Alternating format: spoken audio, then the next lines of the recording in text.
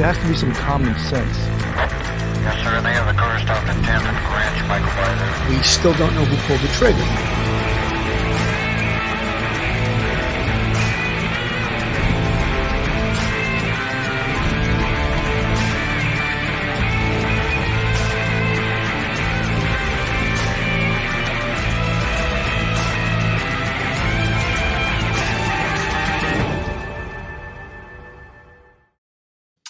Hello, everyone, and welcome to Police Off the Cuff Real Crime Stories. I'm your host, retired NYPD Sergeant Bill Cannon, and with me today is retired NYPD detective and straight out of Brooklyn, Phil Grimaldi.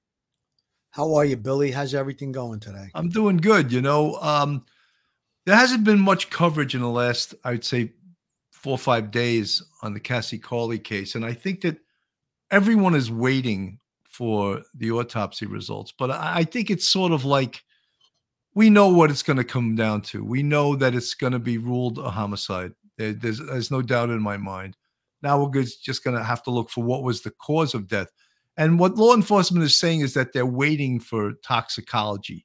And in this case, I don't think toxicology is really going to play into the cause and manner of the death. I mean, I could be wrong. But chances that he poisoned her or something like that. But they're using that as an excuse as to why not release the autopsy results, which I'm sure they have right now. But what we are finding out, and one of the things that is very perturbing to me, is we're finding out the history of these two. And when you hear the history and when you dig in to the family court situation, it is infuriating. Because there were many, many, many, many red flags in this case. Not just red flags, but dangerous, dangerous red flags that told us this guy, Marcus Spanavello, was a dangerous guy. And I mean, it's too late, of course, to say now, this could have been prevented, but it could have been prevented. And it's a shame that it gets to this. And tomorrow night, we're actually going to have on Leslie Morgan Steiner, who's been on before. She's an author, she's a mother, she's a Harvard graduate, and she's a victim and a survivor of domestic violence. So we're going to take a deeper dive in this tomorrow night, but I just want to mention some of the things that we've discovered in this case that are very, very disturbing. And the disturbing parts is, you always learn about domestic violence. It doesn't get better, it escalates. And in this case, it escalated to the murder of Cassie. And that, to us in law enforcement, who are usually, the police, I think, are usually held more accountable than any other agency, any other government agency. The police are held to the highest level, as they should be. But when I saw some of these documents, these court documents, I was like, who is protecting her? Who was protecting Cassie Carley? She was on her own. So, almost all the time, she was on her own. Disgraceful that it got to this point. Phil. Well, I think if you look at those documents that you spoke about, and we're going to do a deep dive on Monday night when we have Leslie Morgan Steiner on at 9 p.m.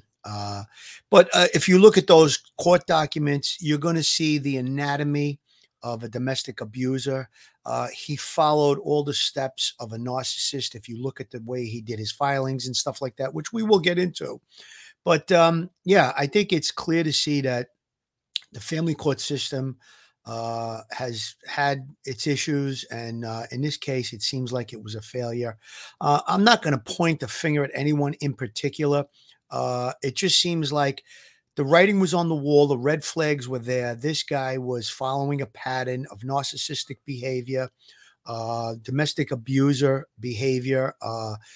And when he was going into the final weeks of Cassie's life, he started to almost befriend her and be more cooperative, where he wanted to make the exchange location closer to her home.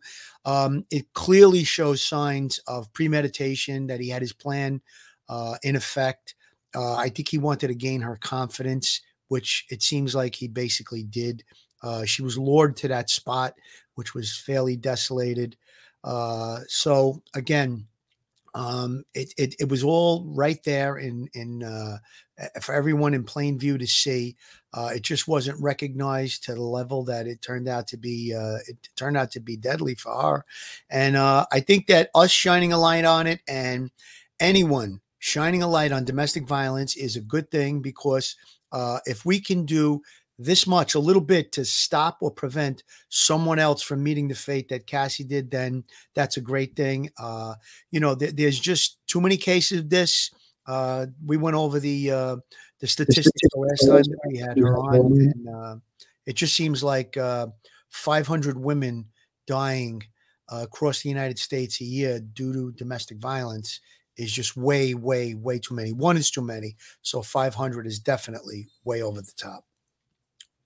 For the family of Cassie Corley, a week of haunting unknowns has come to a devastating conclusion. She loved her community, and her community loved her back. I'm humbled, though, and forever grateful for everyone. We helped bring her home. Corley was last seen meeting her boyfriend Marcus Spanavello at this beachside restaurant. They were swapping custody of their 4-year-old daughter. 6 days later, Corley's body was found buried in this Springville barn, 289 miles away. Diane Fisher lives just up the road. I'm sorry that it happened. It could happen in any community, and I'm not afraid. God's got this. So what is Spanavello's connection to the property where Corley's body was found? We tracked down the property's owner. He tells us that Spanavello was helping him renovate this home, which is only about 150 yards away from the barn where Corley's body was buried. Spanavello was arrested southwest of Nashville over the weekend. He faces charges of destroying Corley's phone and lying to investigators at this point. But the sheriff's office says those charges could be upgraded. We hate it that Cassie has passed away, but it's good to get closure for the family, and it's good to keep this dirtbag in jail where he belongs. Corley's daughter was found safe. Her family looks forward to reuniting with her and honoring her mom's life. Our main focus is just going to give her a beautiful celebration and get Sailor back home with us. Today's autopsy should shed light on Corley's exact cause of death. One of the things that I would like to report that not everyone knows is that little Sailor, 4-year-old Sailor, the daughter, was given to Cassie Corley's family. So they were granted custody, and that happened on this April 7th. So anyone that was worried that Marcus Spanavello's family had her, those worries are allayed. I also believe that never really occurred, that the Bureau of Child Welfare took her under their custody once the police had visited him and they took the little girl in. We were talking about that early on in the case, that was a no-brainer. That was the first thing. The police had to take her away from him immediately. I mean, just imagine if something bad would have happened to little Sailor. That would have been just a horrendous, horrendous tragedy.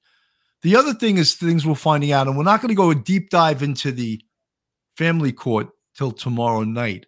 But one of the things that we did find out was he had a couple of recent defeats by family court, which may have spurred him on. Like all narcissists, he doesn't like to lose. And family court defeated him and ordered him to pay Cassie's legal bills in regards to this case. And they ordered him to pay child support and back child support, which was for him was a huge defeat. But for this guy who was just, a narcissist and was escalating and getting more and more dangerous, it was almost inevitable that what occurred did in fact occur. Yeah, Bill, I just want to say one thing about Sailor. God bless that little baby, that she's safe and sound. That was really, really one of the first things that we were concerned about. And thank God she's now back with that loving family. If you watch the interviews of those people, you could see that they are just good, loving people.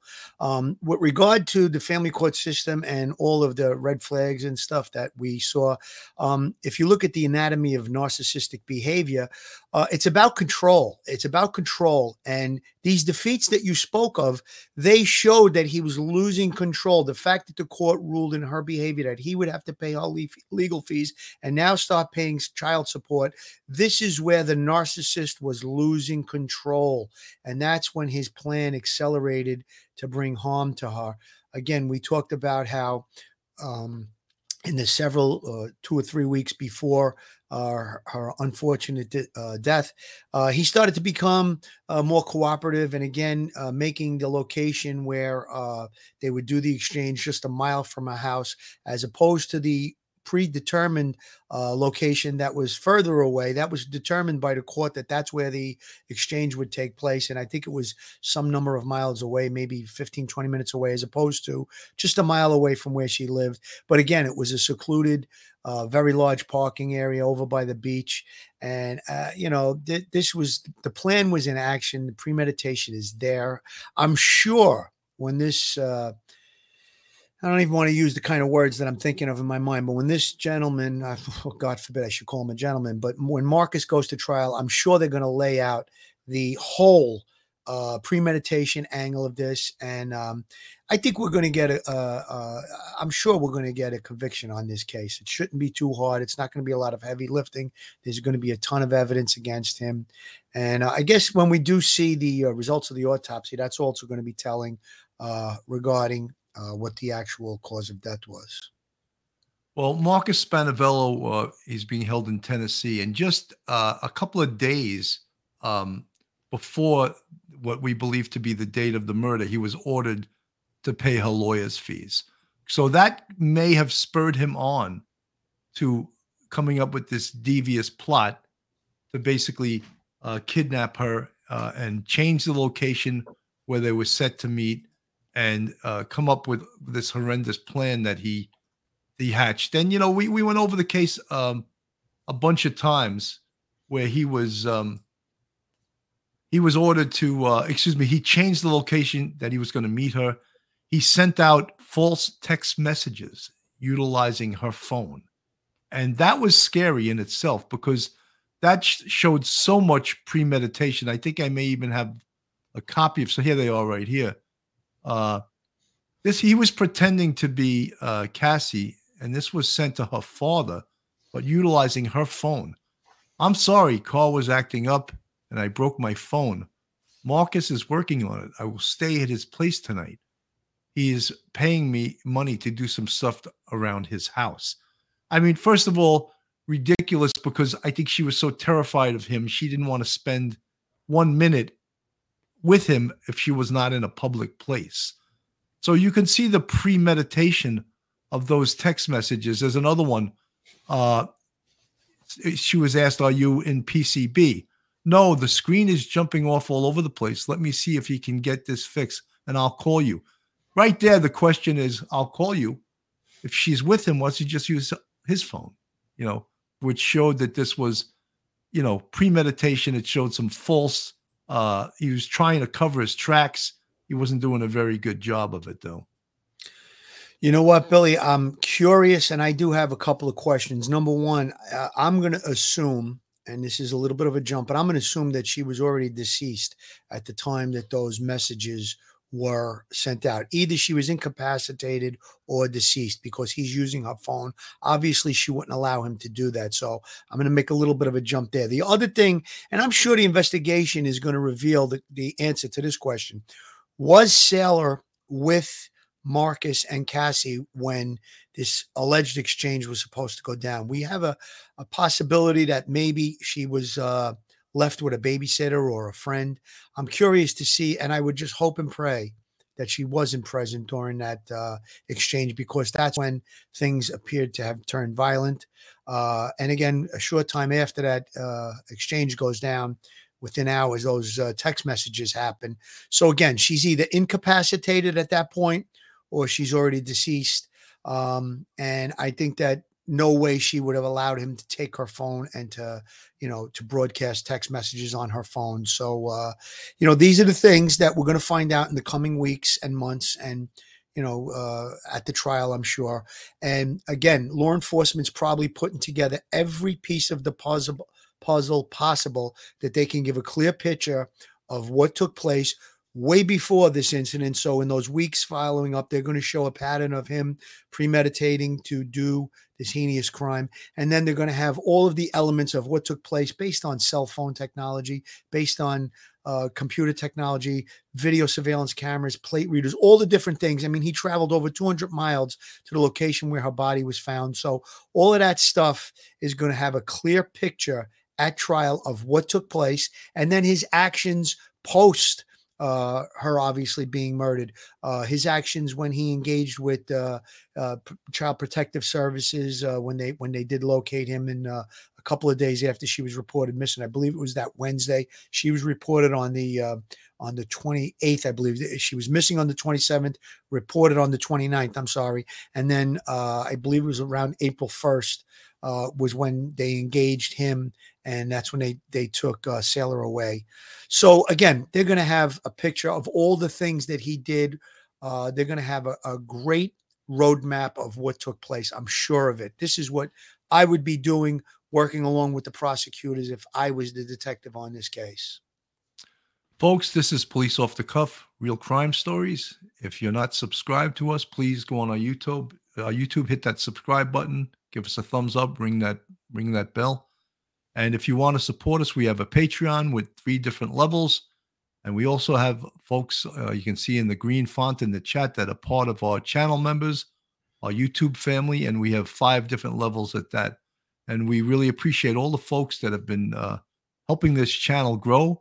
And, we're experiencing a lot of growth too, not just in subscribers and fans, as we like to call you guys, but in the way we present these cases and the deep dives we're able to be in, some of the great people we meet through doing these shows.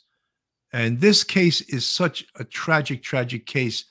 And as I said, tomorrow night, we're going to do with Leslie Morgan Steiner, who is a domestic violence survivor and victim. We're going to do a deeper dive into the court part of this. Now, you have to realize that little Sailor is 4 years old. So this had to have lasted, close to 5 years, 4 years that after she was born and 9 months while she was pregnant. So this was a horrible situation. And this guy, this Marcus Spanavello, was a classic abusive male, just an abusive guy. And the horror that Cassie had to live with this for as long as she did, and that she wasn't given enough help. In my opinion, she was not given enough help to deal with it. And we just play a little of J.B. Biano here. Appearance and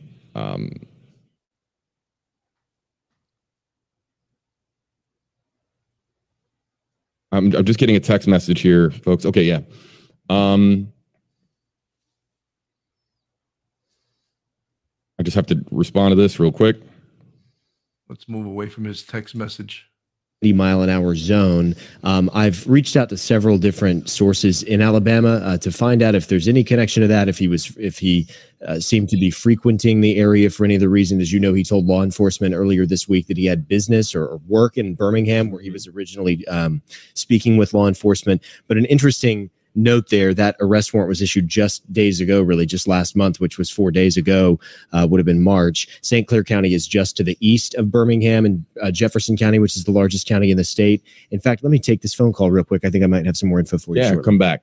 Jack Royer, folks, are one of our new reporters at WFLA News Channel 8. Where's he coming from? Birmingham, Alabama. He just got here in the last couple of weeks.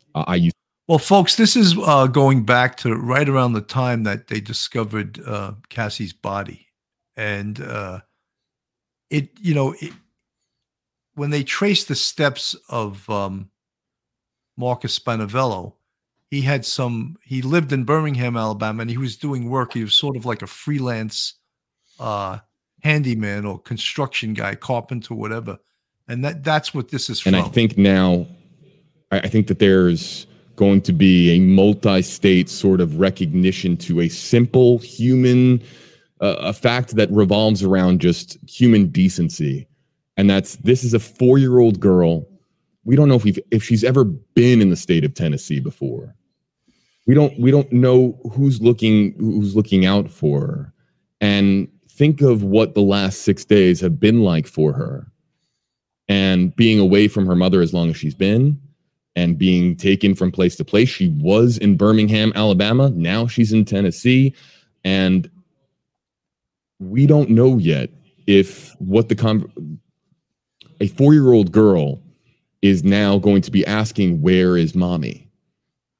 And that's going to be an extraordinary, and probably has been calling for her mom for days, wanting to be reunited with her mother. And for a 4-year-old girl to be told that that can never happen again is going to be an excruciating thing. And I think that with people in multiple states now, there's going to be this united cause to get her back to Florida as soon as humanly possible, whether it's a detective with the Santa Rosa County Sheriff's Office driving her back as quickly as possible. Well, folks, we know that little Sailor was returned. Thank God. To Cassie Cawley's family, where she was, one of the big things, and I'll release some of this from that we know of in the family court thing, is that Marcus Spanavello was trying to get custody, which is a big joke because when they looked at his house, he had no area for a child. A child has to have their own area, a crib, toys, a little bed, whatever. He had none of those things. So he was just sort of playing games with the court, trying to get custody. Did he really want custody? If he wanted custody so bad, why was he not paying child support? And he wasn't paying it. He was in arrears several months. So this guy was a total clown. And he was all, I think, about power to him, staying in control, and just basically torturing Cassie Cawley. And J.B. Buno was talking about the poor little girl, Sailor, of course, being told your mom's never coming back. Terrible. Is there a more horrible thing for a 4-year-old to hear? I mean, luckily, Cawley's got a younger sister who seems great, and who probably will get custody of little Sailor. But that doesn't replace a mother and what had occurred here. Phil had mentioned earlier about on the 27th, when Marcus met Cassie, was little Sailor with him. I have almost no doubt that she was not. However, I don't have any confirmation of that. But I would think that, he had planned to do this. So to bring the little girl with him, I don't think that happened. But again, we haven't heard law enforcement speak of that. We'll definitely find out about that very soon. But right now, that there's been no confirmation of that. Billy, let's hope and keep our fingers crossed that was the case, that she wasn't there. But you talked about growth earlier, and I just feel like when you're in law enforcement, we have in-service training. You learn about different things, specifically domestic violence, all different types of areas of investigation that you can hone your skills, do better at. And I feel like this case has now brought us. We had the Arion case, Naomi Arion. We had this case. I think this is kind of shining a light on domestic violence again, and I'm glad to be doing that, being part of that. The stuff that was mentioned in those court records from family court, high conflict custody battles, and it talks a lot about them. I think that maybe going forward, Billy, maybe we could have a show with either Judge DeMango or Joe Murray, and we could talk about that after we do the Monday show. But I think we should really try to keep the spotlight on this domestic violence stuff. Let's keep working on it. Let's try and prevent these things from happening. When you look at those family court records, you see how the system is set up that, first of all, you need a lot of money if you're going to hire an attorney to fight for you. And then when the opposing side gives, they make these baseless allegations, in order to fight them, you have to respond. And then it becomes very costly. It's a vicious cycle, this family court system. So I think that we should do some follow-up on that, Billy, and, maybe get some legal advice on the air to people that maybe, some of our listeners, subscribers, family members could have these type of issues going on. And we got to prevent this kind of stuff. We could all do better. Like I said, you talked about growth. This is growth for me. This is making me understand it a little bit better. It's shining a light on it again. It's almost like an in-service training as we went through when we were on the job. So maybe we can shine the spotlight on it and keep it going, not forget about it in just a couple of weeks. Let's not let this woman die in vain, that, her life was taken by this animal, and, let's try and prevent it. Let's look at that beautiful picture right there. It's so heartbreaking to see that little young girl has to grow up without her mom. So yeah, it's something that we need to really focus on and shine the spotlight on. You know, folks, part of our what I feel is our job in doing this show, Police Off the Cuff Real Crime Stories, and that's what this is. It's a real crime story, is to not just entertain, but to educate and to use our expertise to teach. And if it's something that we don't know about, we'll try to bring the experts in that do know about it. Phil and I would both say we are not domestic violence experts. We had a lot of dealings with it on the police department, but our dealings were in a punitive way. Right. We were looking to lock up the offender. Right? We were not the court. We were not. Family court's job is to try to keep the family together. And in this case, it wasn't really looking to keep them together, but they had to deal with the legal end of it, which was allowing the baby's father, who was Marcus Spanavello, legally allow him to see his daughter. But in being fair and them trying to be fair to him, they allowed him to walk all over her. When I read some of the family court reports of the things he was doing, he was making allegations of her that she was using drugs, that she was an alcoholic, that she was abusing the child, just horrendous things that someone that loves their daughter wouldn't do that to the child's mother unless he's a real monster, you know? And those things are the things that I think that family court has to be held accountable for. I mean, that this poor Cassie was put through hell with this case. She was literally put through hell. And, you know, family court, of course, deals with this all the time. And am I saying their job is easy? Of course not. Their job is super difficult.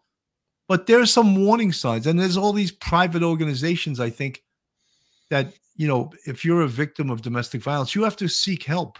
And I know you can be financially drained.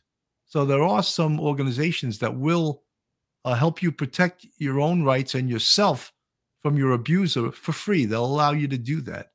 You just have to know how and where and when to reach out to them. You know, Billy, maybe there's some type of, maybe this takes place in some family courts throughout the country, but maybe there's some type of, you can analyze a person, both parties, to get a picture of, you know, maybe a counselor talks to them and gets in a picture, an idea of what the relationship is with the parent and the child, and also a little background on the parent. Now, as a detective, I would be trying to talk to Marcus's friends to see what they saw, what they felt about his behavior, his interaction with his child when they were around, even his family members, maybe go into his past a little bit, because you're going to want to have, we use the word victimology all the time. We're going to want the same thing with the perpetrator in this case. We're going to want to find out who he was, what he was about, what were his relationship with other people. You know, you can paint a pretty good picture of an abuser based on the relationships with other people as well. Maybe he had previous girlfriends that he abused, or previous relationships where he was abusive, you know? So with all of these things, I don't think there could be enough light shed on this to prevent it in the future. And again, you know, the evaluation by someone in the family court system, whether it be Child Protective Services or a social worker involved in the family court system, to give an opinion based on an interview, I think that would be very, very helpful.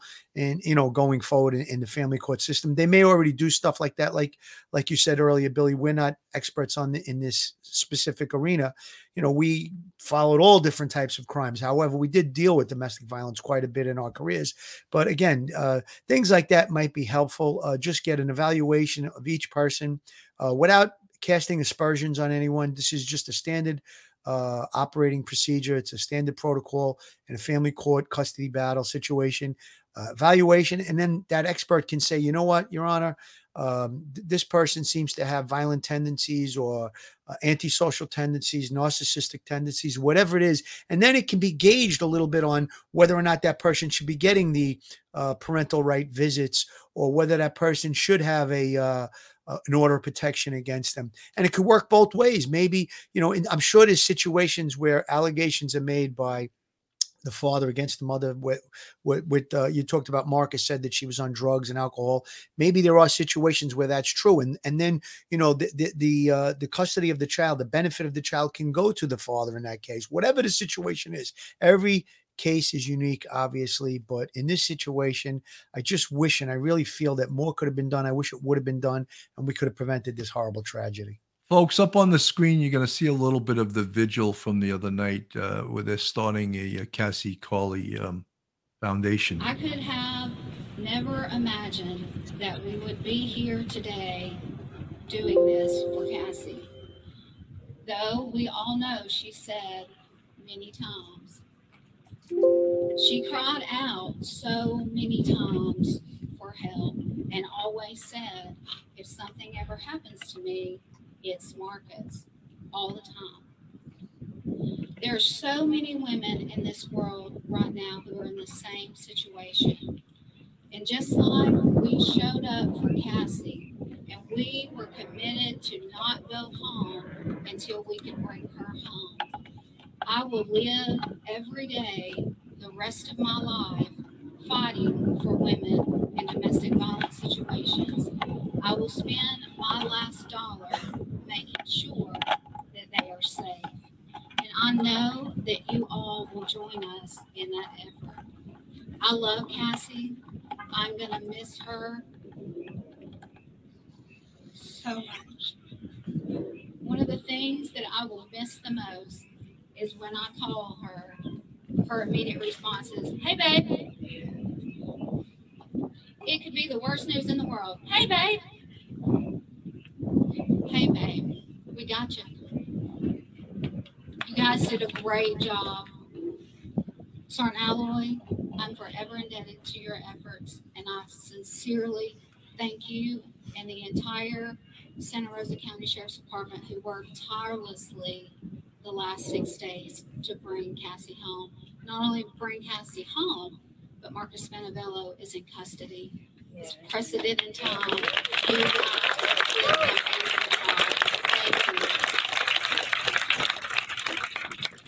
Thank you guys, and now I'm done.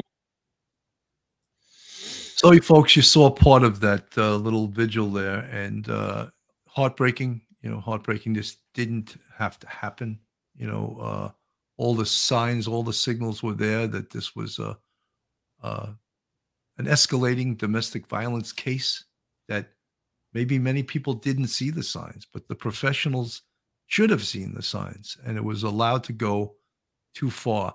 One of the things I just want to break, when I was reading some of the documentation from the family court case, and he basically hid his financial assets. He owned a $50,000 truck, yet he claimed only to make like $22,000 a year. That's impossible. First of all, you would never be given a loan for a truck that cost $50,000 if you made $22,000 a year. Do the math, And he was obviously trying to hide his financial wherewithal because he didn't want to pay child support for his daughter that he purportedly loved. I don't know. Something. I had 2 kids in my life, and I paid for every single thing that they did in their whole life, and worked 2 or 3 jobs to support them. And here's a guy with a single daughter, less than 4 years old. I think he had to pay was less than $900 a month, and he refused to pay that. So that tells you a lot about his character right there. Not paying for his daughter, and he loves her so much, but yet he won't pay to support her. Just total hogwash. If someone's not going to pay to support their child, they just, in my mind, they deserve no parental rights. Billy, what you're talking about, that goes right to what we're talking about in these high intensity custody battles, high conflict custody battles. There's manipulation going on here. He's manipulating his finances. He doesn't want to show what he's really making. And when you look at all the things that were done during the, the previous years before this incident took place, it shows that there are different avenues that can be taken during these battles where you can hide assets and you can make allegations, and it just complicates the whole situation. So again, like you said earlier, it's not an easy situation. It's actually very, very difficult, the family court system. So, but I just think that if there are little things that we can tweak and maybe implement throughout the country and prevent these type of horrible tragedies and prevent someone like Marcus from doing the things that he did and giving him the upper hand in the system and giving him, parental rights to his daughter where he winds up, doing what he did, then we can, it could be a little bit positive going forward and we can make things better for, women or whoever it is that are in these situations. Fremont Pathfinder, thank you so much for your $5 super sticker. We appreciate your help, your contributions. Severio Macri, I love what you guys do. Jimmy Calandra told me to check you guys out. Thank you for all you do. Thank you, Severio Macri. I love that name, Severio. That's a pretty cool name. I like ethnic names, like my son, I named him Casey, and that's like an Irish name, and my parents had so many kids they couldn't think of all that. They had to go to the name alphabet book, to figure out what do we name the next kid, Yeah, I was actually named after my grandfather, but his real name was Felix, and my mother was like, "No way is my son going to be Felix." And they called my grandfather Phil for short, so that's how I wound up with Phil. Yeah, Felix the cat was a cartoon that was around back then. My mother was like, "No way, that's not happening." So when you think of the helplessness, even of the family in these type of cases, because Cassie's family knew about what she was going through. They knew this guy was a big threat to. I'm going to play a little bit of the family and what they were saying. And it's, as I said, it's clear they knew the danger that this guy Marcus presented to their sister, and yet they really couldn't do much about it. But in the community, she loved her city of Navarre. She loved the beach. She loved the outdoors. Taking her daughter to the beach was the highlight of her day. She would go daily if she could. She just so full and excited and hopeful for the future. A very strong person. So strong. Cassie and I went to high school together, and I've seen so many people from high school come out in the last 5 days. It's fueling our fire. Like, we're not stopping until we have Cassie and Sailor home. And I have yet to meet a single person with a bad thing to say about her. Yes. I can't think of anybody that doesn't like Cassie or wouldn't want to hang out with Cassie, because she is always cutting up and laughing. Like, when I think of Cassie, the first word that comes to my mind is like joy.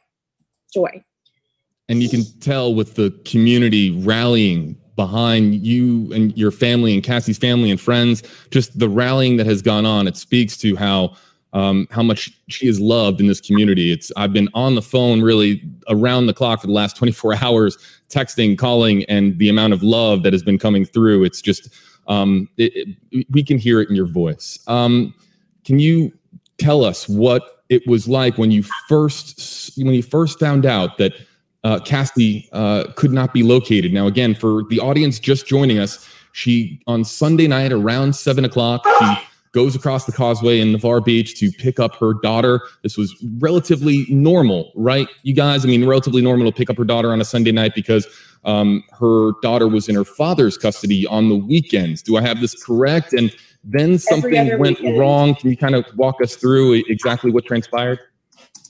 It was every other weekend, and it was actually supposed to happen in Destin. It wasn't normal for her to be meeting him there. Sometimes, rare, maybe once or twice a year, she had met him in Navarre recently, because we understand that there's a family that would babysit often for Marcus when he had his daughter 2 days out of 14. And for those of you, Marcus who was named yesterday in the press conference by the Santa Rosa County Sheriff's Office. Marcus is the 4-year-old daughter of Cassie's father, who is in Birmingham, Alabama. But we'll get into that here in just a few moments. There's a lot to this story. And so what was it like when did you find out, all of you, when did you find out that Cassie had disappeared, and what was that like, and where did your mind go when you originally heard the news that she was missing? Our father, since she resides with him, he was the first immediate red flag when he 3 hours later and she still was not home, and he contacted me the next morning, still just so worrisome. And of course, I reached out to her friends. She is always in contact with her family and friends. Even during the exchange, she would have texted. So we immediately, our red flag was Marcus, because she has always had some concern for her safety in general. But we know Cassie would have reached out to us if something was not looking right or suspicious. Yeah, it's she not would, like it at all. It's not like it. Mm-mm. So I We want know beyond a shadow of a doubt she would not have left anywhere with Marcus, being in Navarre, her hometown where she grew up, and she could have called hundreds of people within a mile's radius to come and get her. Yes. and this is Her what daughter. has been concerning, is because now we heard yesterday out of the mouth of the Santa Rosa County Sheriff's Office about her purse being located. But what do we know about her phone? Because normally somebody goes missing, the first thing you do is you call them. So, folks, this is early on in the case, and they're sort of recapping what had occurred. And one of the biggest things just to recap some of the things we knew early on, was that on the 27th, that was a Sunday, she went to meet Marcus to do a custody exchange of the daughter at Juana's Pagoda's parking lot, and their daughter Sailor, who was 4 years old.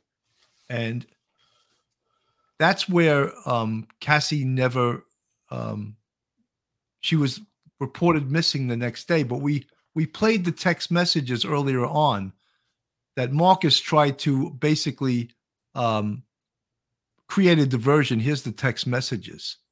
I'm sorry, car was acting up and I broke my phone. Marcus is working on it. I will stay at his place tonight. He's paying me money to do some stuff around his house. Now, that was sent to her father on her cell phone, but it was total garbage. And they all believe that that text was sent by Marcus, because her car was recovered in the parking lot the next day. And when they said one of the things that the police had early on was a huge red flag, and that was the fact that they found her purse inside her car. And we all know there's not a woman on this earth that would leave her purse behind in her car if she was going somewhere. So that really concerned the police right there. On the 28th, Cassie's father reported her missing. However, that night when she didn't come home, her sister called Marcus and said, where is Cassie? And he lied to her and said, oh, I dropped her off in Destin, Florida, like in the middle of nowhere. Just dropped her off, which was nonsense, another lie. And this contributed to the family and everyone else being way more concerned, because now there was no Cassie, and here's Marcus lying to them. And where's the little girl? Where was the little girl at this point? I don't think he told them at that point where she was. On the 29th, investigators, they find Cassie's car in Juana Pagoda's parking lot. A purse was left in the car, alarming investigators. On the 30th, Marcus Spanavello was located in Birmingham with Sailor. Santa Rosa County investigators say they believe Spanavello was the last person to see Cassie. So all of these things are huge, huge red flags. And I believe on that date, which was the Wednesday, they took little Cassie from him. Yes. That was never specifically, they didn't give us times and dates and locations, but they just indicated that the little girl, Sailor, was safe. And so that's what we're going to get when they start putting this together more. We'll get times, place of occurrence, and all of those particulars, which we don't specifically have right now. Yes, Billy. I think earlier I stated that it was the 1st of April that those things took place, where they located Marcus and Sailor, but it was actually, like you said, it was Wednesday, which turned out to be the 31st. I just wanted to make a little quick correction there. Okay. Andrew, there's this mentality amongst men, especially in a lot of domestic violence cases, that as soon as there's rules to be followed and obeyed, they tend to break those rules and become violent with rage. Well, I think that this started escalating as this case moved on. And when he realized he was losing control, and he was basically being ordered what to do by the court. And he didn't like that. In fact, I believe that they had applied to have his license suspended for non-pay of child support. It's clear that what you just stated, the fact that he had to pay the attorney's fees, he had to now start making child support payments. That was the trigger. That was the trigger. He was no longer in control. The court ordered him to do this. They were going to suspend his license. He knew that he couldn't work without a license. He was going to have to pay this money. His narcissistic behavior took over. He was no longer in control, and that was the trigger. I mean, listen, it's really a roadmap to what took place. All the pieces are right there. If you just read them and look at them, this was the trigger that set off Marcus to do the dastardly thing that he did. And if you look at narcissistic behavior, if you look at the anatomy of narcissism, it falls right into everything that we're saying. He's the true domestic violence abuser based on all of the actions that he did previous to, there's records going back 4 years about family court things that took place. So you look at all his tactics and it falls right into the anatomy of a domestic violence abuser and a narcissist. So there you have it. No doubt. Phil, let's take a quick break and do this Joe Murray, attorney. Say again, Bill? I'll just do this quick announcement. Sure. Joe Murray, attorney at law. Have you found yourself in a jam? Are you in need of legal counsel in the New York area? Do you need a victim's advocate? Well, Joe Murray is your man. He's not only an experienced trial attorney, he's also a retired 15-year member of the NYPD. He literally knows both sides of the fence. His website is jmurray-law.com. His telephone number is 646-838-1702, or you could email Joe at jmurray-law.com. John Beatty Law, www.jbdlaw.com. John Beatty is a renowned personal injury attorney. He's also retired as a decorated NYPD sergeant. John comes from a proud NYPD and FDNY family. He was an active sergeant in Brooklyn North and supervised in the legal bureau. John is a proud member of the Honor Legion and the Blue Knights. John Beatty litigates across the country for seriously injured victims and has helped recover over $200 million for grieving families. Call John now for a free consultation. John Beatty, 917-797-9520. That's John Beatty Law, www.jbeattylaw.com. You know, folks, this case, a lot of people are asking, because some of the things, of course, everyone is waiting sort of on is, what are the results of the autopsy?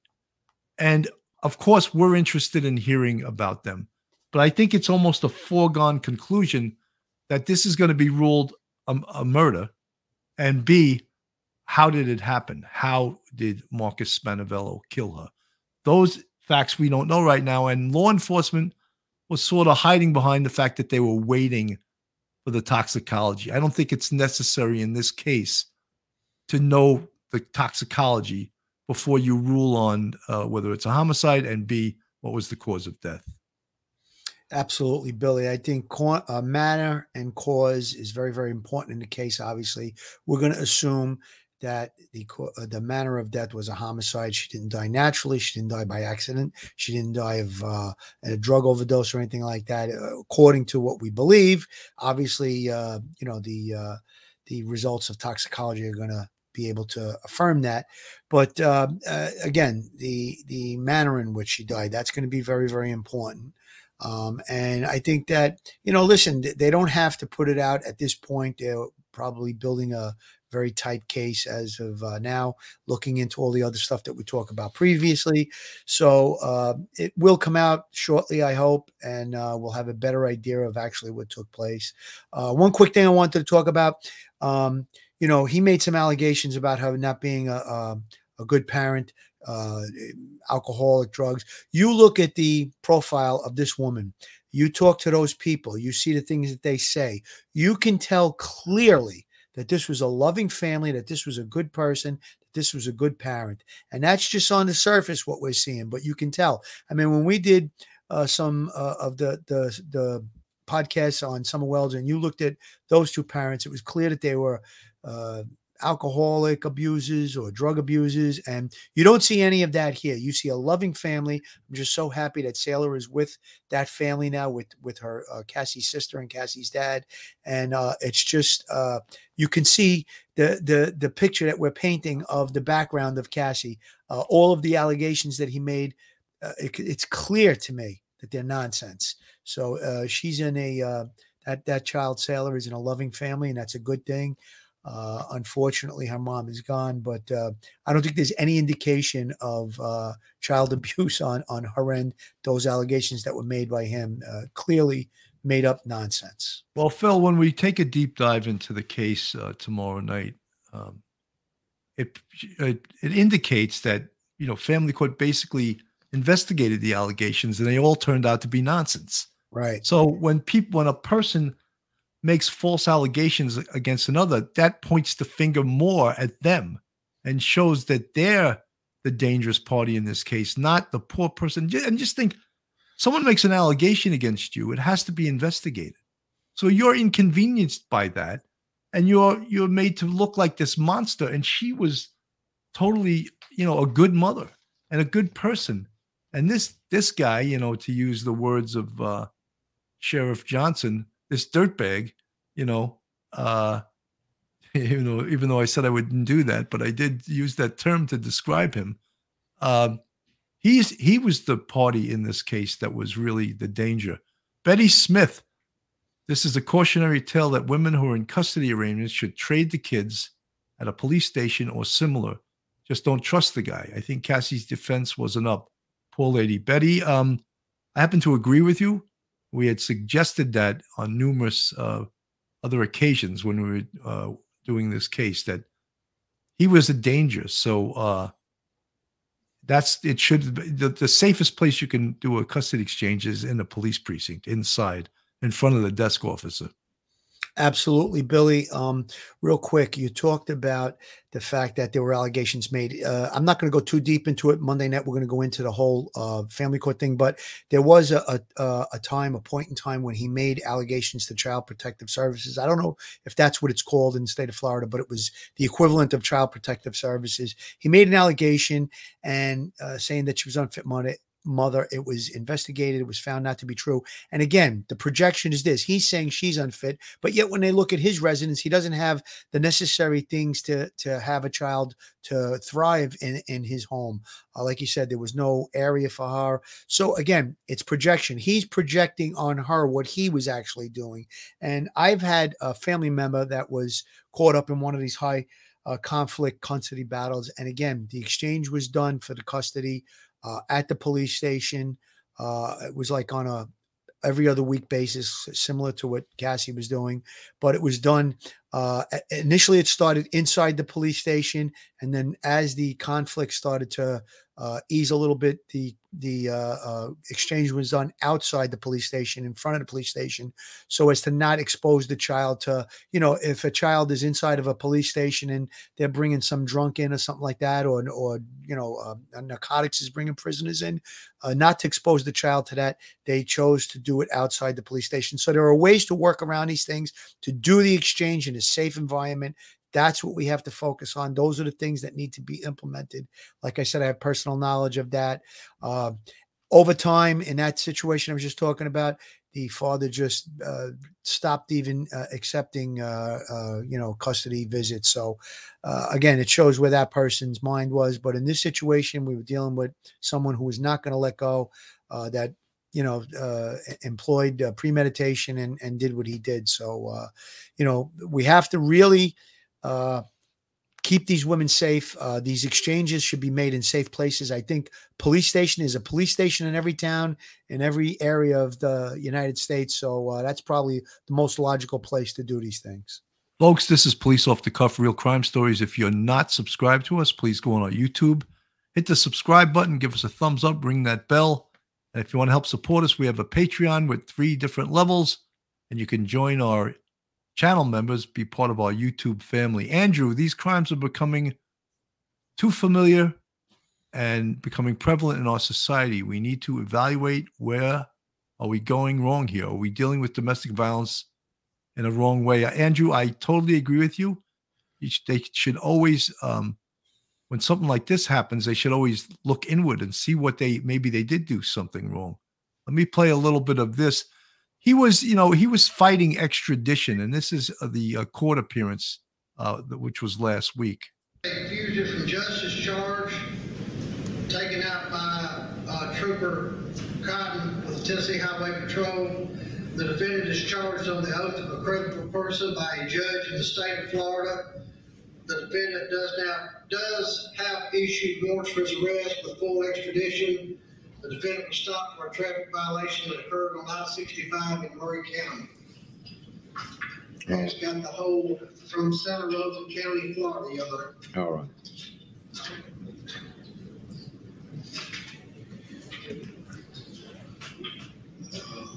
Mr. Spinanello, are you willing to waive extradition? Not at this moment. Okay. Well, they have There are some things. Sir. There are some things that need to be resolved before willing to go that route. Okay. Well, I'll put you back on the review docket for 13 April. And then we'll meet again to review your status as far as extradition.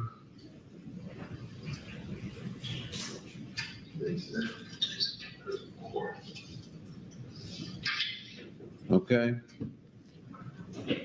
I'm just trying to make sure that my daughter is taken care of with the people that I'm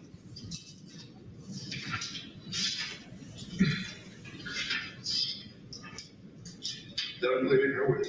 Okay. April the 13th, we'll review your extradition status at that time. Under rules and procedure, they have 10 days in which to notify the state of their intent to extradite. And so we'll check it back on April the 13th. All right. All right. So he's pretending in that arraignment that he wants custody, or that he wants his family, to get custody. I think his whole petition of the court during the 4 years he was fighting this wasn't that he wanted custody. He just wanted the power over poor Cassie, and that's one of the things we're going to look at tomorrow night is why didn't family court recognize this as being such a potentially dangerous situation? Suman Shri, I look forward to Monday on his accusations of her. I saw a chat where she was asking to change the exchange day, and he wanted to stick to what the court said. Should he have been counseled? I think this guy needed more than counseling. I think that he needed to be arrested, because first of all, not paying child support is contempt of court, because you've agreed to those terms. And when you don't pay it, that's why they suspended his license, because that's the only way to get to him. You're not going to pay the money. And he was lying in all of his court paperwork. He was lying. He claimed to make $22,000 a year. I mean, come on. And how do you own a $50,000 truck if you make $22,000 a year? So he got away with some things. I think that he should have, infamous truth teller. He just wanted to control. That's the whole point of a lot of domestic abuse and domestic violence in relationships is control. That's the main factor. Infamous truth teller. That's why they call you that. You tell the truth. Absolutely. And you're infamous. Billy, I just wanted to make a comment on when we had Leslie Morgan Steiner on the show, there was those two statistics that are really jumping out at me. 500 women yearly killed in domestic violence cases. Now, I knew that obviously there were domestic violence situations where women are killed or partners are killed or whatever it is. But then again, this case, it falls into the two big statistics that she pointed out. Over 70% of the murders happen when the victim has left the relationship. So again, we're going to dig down deep on that on Monday and talk about it. The big domestic violence case in the last 30 years or so was Nicole Brown Simpson and Ronald Goldman that were killed by O.J. Simpson. And I think that's when I know in the NYPD, that's when we revamped how we did things. Instead of referring cases to court of the minor nature, there was a must arrest situation. I think it's time again. We're getting a lot of these cases now. Again, it's time to look at the system again, look at the domestic violence court system, family court. Let's put a focus on it. Maybe there are some tune-ups that we could do, things that we can implement to prevent these type of horrible occurrences that are going on. I was a little bit shocked by that number, 500 a year. That's many, way too many, obviously. Stephanie Morrison, I'm dealing with the same thing with my kid's father. The court commissioner keeps denying my paperwork, and I can't get the family court to listen or even take me serious. I can't afford a lawyer. See, that's a tragic thing. It's like a catch-22 because you really need a professional advocate and you need a good attorney. And without a good attorney, sometimes this stuff goes on deaf ears and the court's not listening. And Stephanie Morrison, I feel horrible for you that that's the situation. And that's how some of these situations have been allowed to escalate. Criminals get legal aid attorneys for free. Why shouldn't people in these domestic violence cases where they can't afford an attorney, why shouldn't they get a court-appointed attorney? It's just outrageous, Sandy F., my daughter is in a very similar situation, and unfortunately, only one who has the power is the judge. She has to do what the judge orders. She's been going through this for 3 years, exact same. Horrible situation. And it's, look, I don't claim to assume that family court judges have an easy job. I think their job is very, very difficult. It's sometimes very difficult for them to come to the decision. What is the truth? Who's telling the truth? Who's lying? So Marilyn Mineta, I'm planning to watch tomorrow night because I'm a recovering abused person, and it's a long time in getting through being abused. You don't get through it fast. Thank you for sharing that with us, Marilyn. And we don't assume that any of this is easy at all. And that's why we're trying to shine a light on it, Peppermint Mocha, after I left my ex, he beat 2 women, got kicked out of military. They put him away for a few months, then just closed case that involved my kids. Yeah, these situations are horrible, and we feel for you. And that's why we are shining a light on it. Infamous truth teller. Police off the PDF of the fact sheets of domestic violence, like economic abuse, effects on children. I sent them to you. It's okay. I appreciate you guys just bringing this to the forefront. I had them, infamous truth teller, and I may use them tomorrow night in tomorrow night's episode. And thank you so much. I think they were from Indiana, if I'm correct. Patricia Emmerich, I did not have a lawyer. I went to child support and filed my papers, and child support was wonderful. They did everything. He disappeared for 4 months. He was caught and he paid back pay. The child support system works. Well, it worked for you. For a lot of people, it doesn't work. Let's try to get it to work for everybody, though. That's a good point that this young lady brings up. And, the systems are in place, and sometimes they can be manipulated, as that first comment that the young lady made, that, he's going to complicate it to work it in his favor. And a lot of times what I read, the attorneys that are on the other end of it, they don't want to shoot back so much because then it stretches out, legal fees. So a lot of times these complications that these domestic abusers put into the actual case, it strings things out, it complicates the whole situation, and it makes the case go on and on and on. And that's how they retain control. So we have to point these things out. Look at all these women that we have coming in, Billy. I feel good that we're doing this, that we're shining the spotlight on it. This is something that really needed to be done. Unfortunately, this young lady lost her life, and I think that we're not going to let her die in vain by putting the focus on this. And I'm just looking forward to Monday Night Show to really dig deep on it. Absolutely. Julie Falcon, you can contact your state's bar association and ask if there are pro bono lawyers who can handle domestic cases. Many law firms require lawyers to do various areas of law outside. Yep. Yeah, well, that they have 18B lawyers that volunteer to take indigent clients. But this is pretty damn important, No woman should have to go into court against, an ex-husband, spouse, whatever it is, boyfriend, when dealing with a child without an attorney. In New York, there's always an attorney provided, but across the country, no woman, no person, shouldn't be a woman, man, whatever, should have to go into these kind of battles without legal representation. Let's make that clear. There are legal representation avenues that you can find if you don't have money, if you don't have funds to do it. I'm sure that there is. You have to just seek it out. And listen, don't give up. You have to battle. It's for the safety of yourself and your child. So really, you have to seek it out. There's many different areas where you can find legal help, whether it be the Legal Aid Society that we have here in New York or whatever it is. Don't go into court without legal representation. That's for sure. Folks, we sort of we always get carried away and we stay on longer than we had anticipated, which is fine. I mean, this is such an important topic. But I want to thank all you guys, all you folks in the chat that volunteered. Some of you are very knowledgeable, and some of you have more knowledge on this topic than we do. And I appreciate your contributions. And I just ask you tomorrow night at 9:00, tune in. We're going to be taking a deeper dive into this and speaking more about the family court part. And did they err and did they make a mistake in this? And how can they do things differently in these type of cases? Phil, final words. Final words. Marilyn Manetta put in the chat earlier. Here's a thought. Do you think that doing a fundraiser for the child, what do you think about it? I actually tried to contact Rianne on Facebook. I asked her to come on. There is a GoFundMe page for the family, and then she started the Cassie Carley Foundation. So there are areas that you can donate. If you would like to, please do go on the GoFundMe page. That's what I did.